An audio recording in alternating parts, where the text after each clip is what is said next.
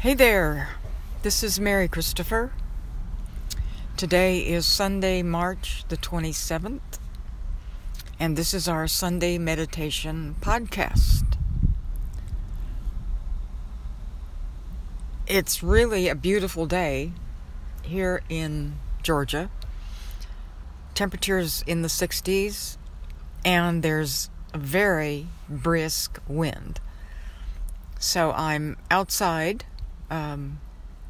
in an enclosed area with a little bit of a breeze because the wind is very erratic, and as you know, the microphones on our phones tends to pick that up. So I hope that your week has gone well, and I hope that all the news that we're getting from around the world is not too distressing. These are difficult times, and it's one of those situations where being a human being on the planet, even with all of our great technology and civilization, such as it is, can be very difficult. And I have friends who just have quit watching the news or reading the news. I have shifted much more to reading the news, and I've talked about this before. I get the facts, but not so much drama. So as a result, I sleep better, and I do not have a television in my bedroom. I turn my phone off completely at night. I try to sleep with the room as dark as possible, and I find that I rest much, much better. So I hope that you're doing things to take care of yourself, such as eating well, eating good food, not too much sugar in any form, not too much alcohol, plenty of greens, plenty of water, good fresh food, and getting exercise. I mean, that's a big part of staying healthy, for sure. And even if all you're doing is taking a walk every day, it can make a big difference in our ability to deal with all the ups and downs and difficulties that come up during the day. And the other thing that's happening here in the South, which happens every year, of course, is the pollen count is way up. So a lot of people are walking around with gritty eyes and mumbling about the pollen count. Just about every place I've lived has a high pollen count at some time of the year. The area around Austin, Texas certainly did. In Santa Fe, New Mexico, we had juniper. When the juniper bloomed and released the pollen, there were a lot of people who were absolutely miserable. It just really got to them. And I'm always grateful that I don't have too much of a reaction to pollen. But here in the South, there's a lot of trees and bushes and flowers and everything in bloom. It's beautiful. It's gorgeous. And there's a lot of pollen in the air. So, and in some of the Native American traditions, people gather pollen, especially from corn, to use as a blessing. or to use during their prayers. And because the pollen represents new life and the blessing of the Creator through the plants. So I always have a deep appreciation for pollen, but there are times of the year when the abundance of pollen is difficult. So I hope wherever you are that you're able to deal with the pollen. And another thing about pollen that is very important is that it's, of course, important for plants to bloom and produce fruit. So years ago, I saw a documentary about a certain area in China. I may have talked about this before, but this particular village had a lot of pear trees around it. And apparently the people there, or someone, had used so many chemicals that they had wiped out all the bees. And the chemicals were so entrenched or embedded in the soil and in everything that they couldn't get a new variety or a new group of bees to survive. And apparently beekeepers in the U.S. and maybe other parts of the world were sending them bees, and the bees did not survive.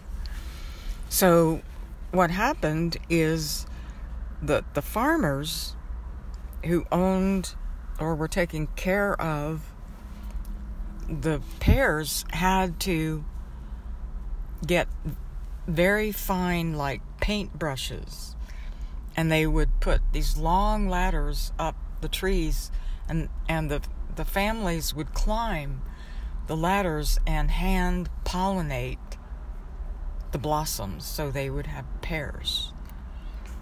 So, folks, friends and neighbors, that's what the world would look at like without bees or the other pollinators. Wasps pollinate, some butterflies pollinate. There are a lot of different insects that pollinate, but the main ones we know about are bees. So I'm always grateful for the pollen,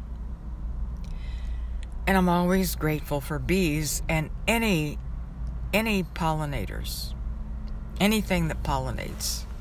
We need them, because for some fruits and vegetables, it would be very difficult to produce them without the pollinators. So,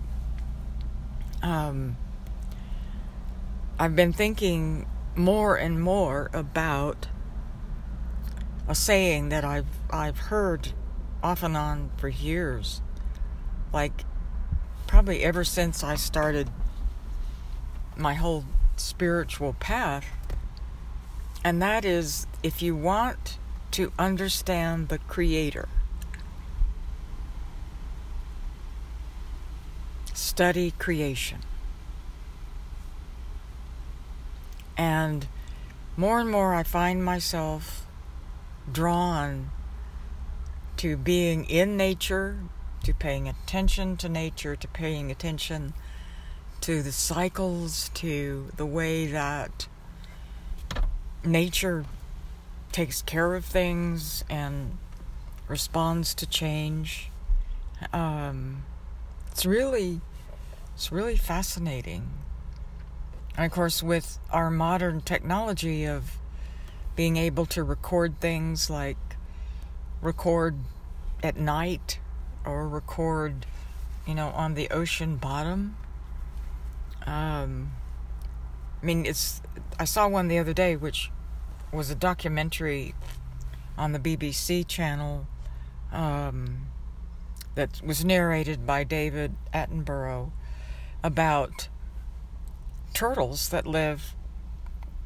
on the bottom of the ocean somewhere, or somewhere around an island, or I don't know how close to it, but every few years the swim to the island and lay their eggs. They dig in the sand and lay their eggs, and then the little turtles hatch out and crawl back to the ocean. And those that survive become, hopefully, grow to be big turtles and come back and lay their eggs there. And they had a film, probably taken by a drone, of a long stretch of beach, and there were thousands, it just looked like thousands and thousands of tiny turtles crawling down to the ocean. It was amazing. It was amazing to watch. So creation is a busy place. I mean, there's kind of like always something going on, always something moving, changing, growing. When I was growing up, my aunt and uncle lived on a farm in Virginia, and my folks and I would drive out in the summer, and they had this amazing garden. Just there was lettuce and tomatoes and onions and corn, the most amazing corn I think I'd ever had. So I loved to run when I was growing up. And my main job at dinner time, if we were having corn, was to go with the man who took care of the garden. He worked for my uncle, and he was somebody who like knew the soil. He knew how to grow so many things. He was amazing. But he and I would go down. His name was Lynn. And we would go down to the garden, and he knew which ears of corn to pick, which would be the closest to being ripe. And he would load my arms up with fresh corn, and my job was to run it back to the kitchen as fast as possible. And then we would strip the husk and the fine, they're like hairs, and I can't remember what they're called, but they're like little tubes, and that's how the kernels get pollinated in the corn. So we would strip them real fast, and my aunt would put them in this big pot of boiling water with a little bit of salt in it, and let it boil for a very specific amount of time, and then it would come out and drain and go in dishes and go on the dining table. And all this was perfectly timed so that we would sit down to a dinner ready to go, and this perfectly cooked ears of corn with butter and salt and pepper, and it was so good. So good. So as you can tell, I'm very much a fan of having things straight from the garden. And when I was in Texas, I had a small garden, and I had 2 peach trees. And so when I would either pick tomatoes or onions or peaches to bring into the house, I would always say as I came in the door, and how far did this tomato or this peach travel? Because, so much of our produce comes from far away. And I bought mandarin oranges at I was shopping at Sprouts today, and they have good healthy food, which is why I like to shop there. And it looked like from the sign that the mandarin oranges came from Morocco, which is not next door.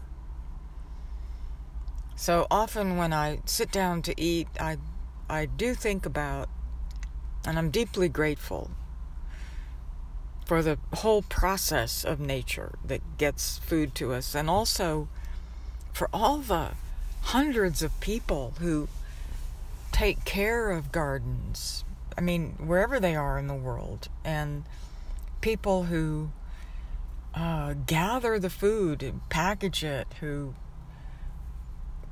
get it to the airplanes or however it gets to us. I mean, there's so many people and we're so privileged here in the U.S., but so many people who are part of that whole effort to get the world fed. It's amazing. So I'm deeply grateful for all those people and the ways that food gets transported, and hopefully we can do better at transporting food and sharing food so that there is enough to go around. And that's one of my ongoing prayers, for sure. So let's do our meditation. And the meditation that we did in class this week was, because we were talking about the war a good bit and how to pray about it, how to think about it, how to hold people. And it's very obvious that there are people on the Russian side who don't care about the cost of human life or what gets destroyed in the process of their trying to reestablish the Soviet Union. So we were talking about that, and it's difficult when people choose to go dark. It's very difficult because then they don't care about the loss of life. They don't care about people. They care only about retaining their power and whatever else their agenda is. But it's certainly not people or life, sustaining life on the planet. So we did a meditation. It's like a sunlight meditation, and I'm very fond of these because I remember from my own growing up that being in the sunshine often changed my mood.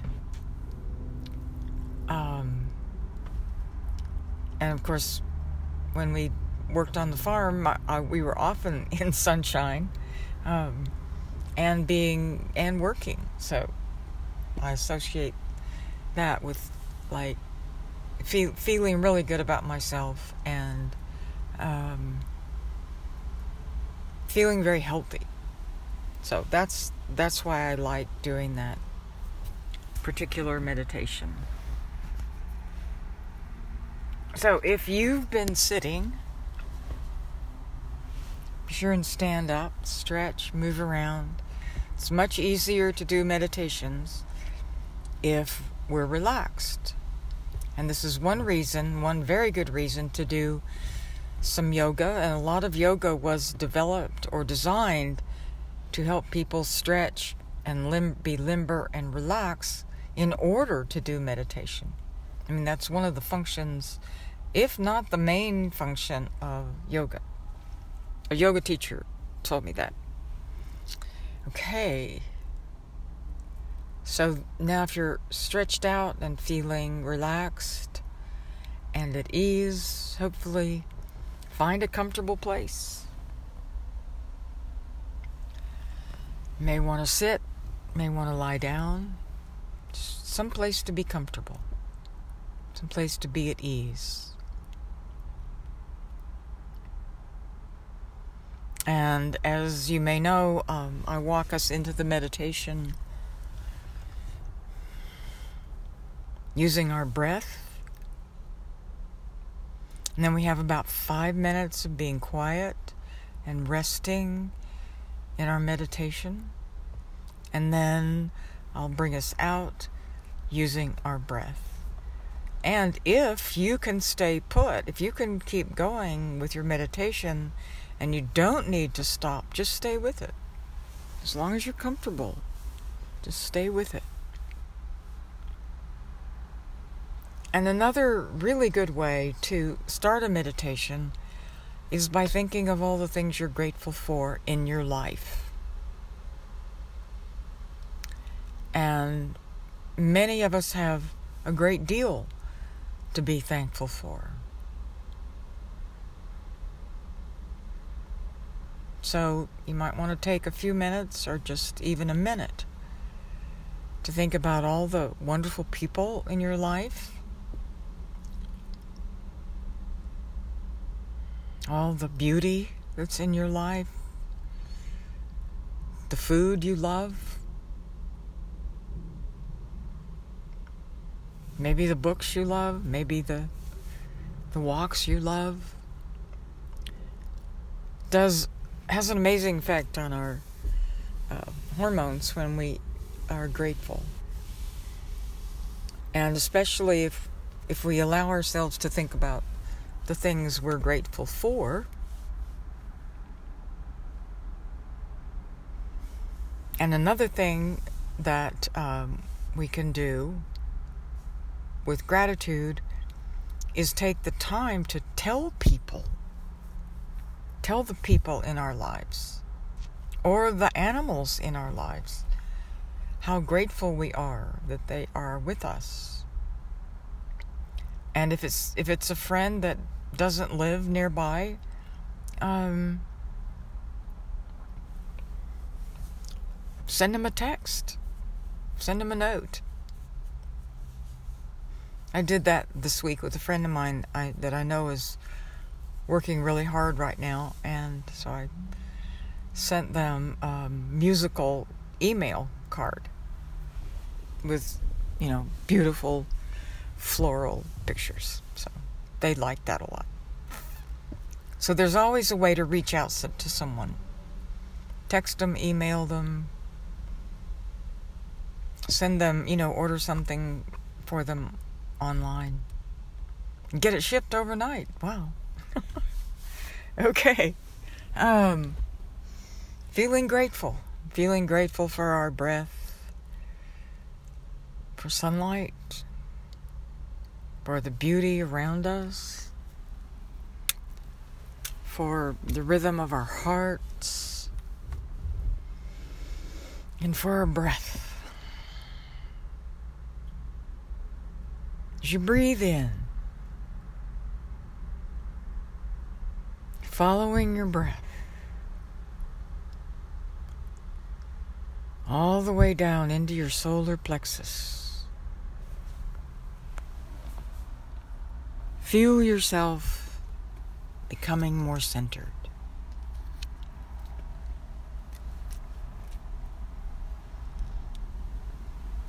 As you breathe out, following your breath from the bottom of your lungs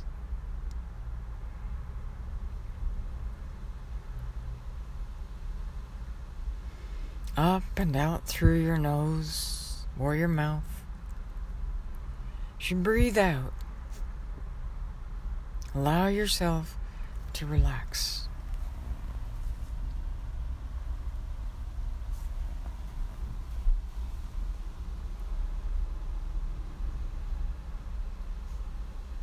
As you breathe in, following your breath down into your solar plexus,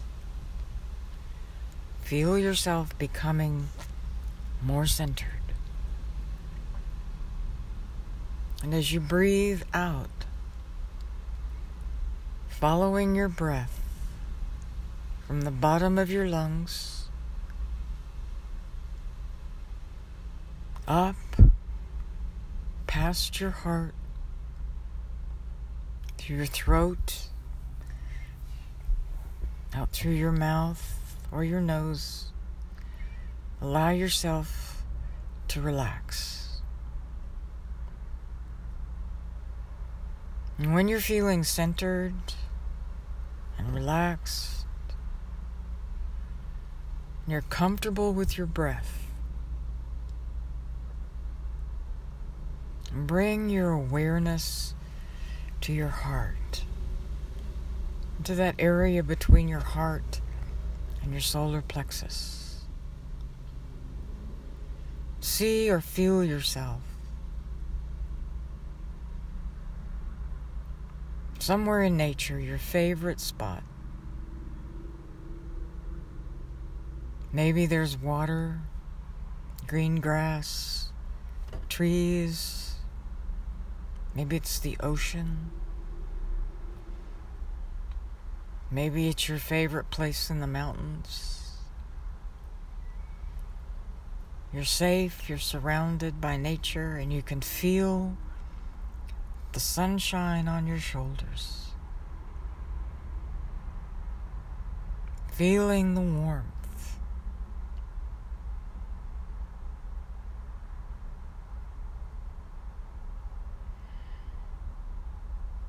And as you breathe in those tiny, sparkly bits of light.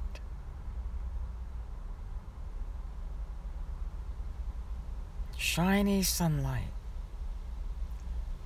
Beautiful, beautiful light. Breathing it into your lungs. It goes to your heart. And gets circulated throughout your entire body.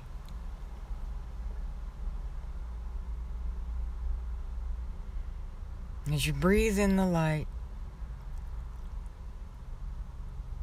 let yourself rest with the beat of your heart, with all those tiny sparkles of light circulating through your whole body. Just rest with all those sparkles.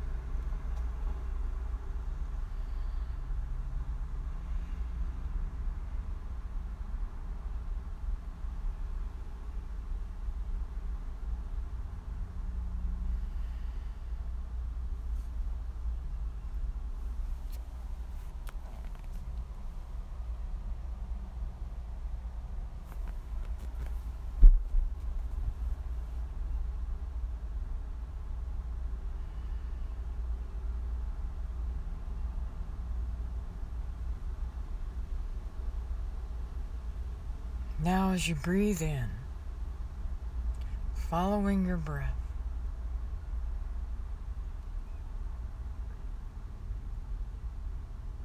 down into your solar plexus, be aware of how centered you are. Be aware, tiny sparkles of light moving throughout your entire body. Your body is just all lit up with light. And as you breathe out, following your breath, from the bottom of your lungs, past your heart, through your throat, out through your nose or your mouth. Be aware of all the light that's surrounding you. All those tiny sparkles of sunlight filling the space all around you.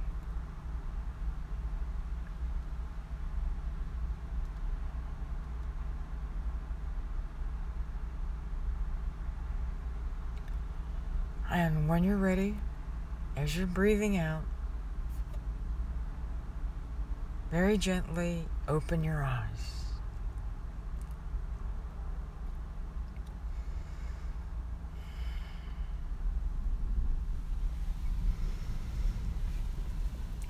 Good work. Very good. Good work. So, we've found in our class that this is a great meditation to use when things are difficult. Tends to perk people right up. So have a great week. And take 5 or 10 minutes during the day. Give yourself a gift of time to be with yourself. And remember to breathe. Talk to you next week.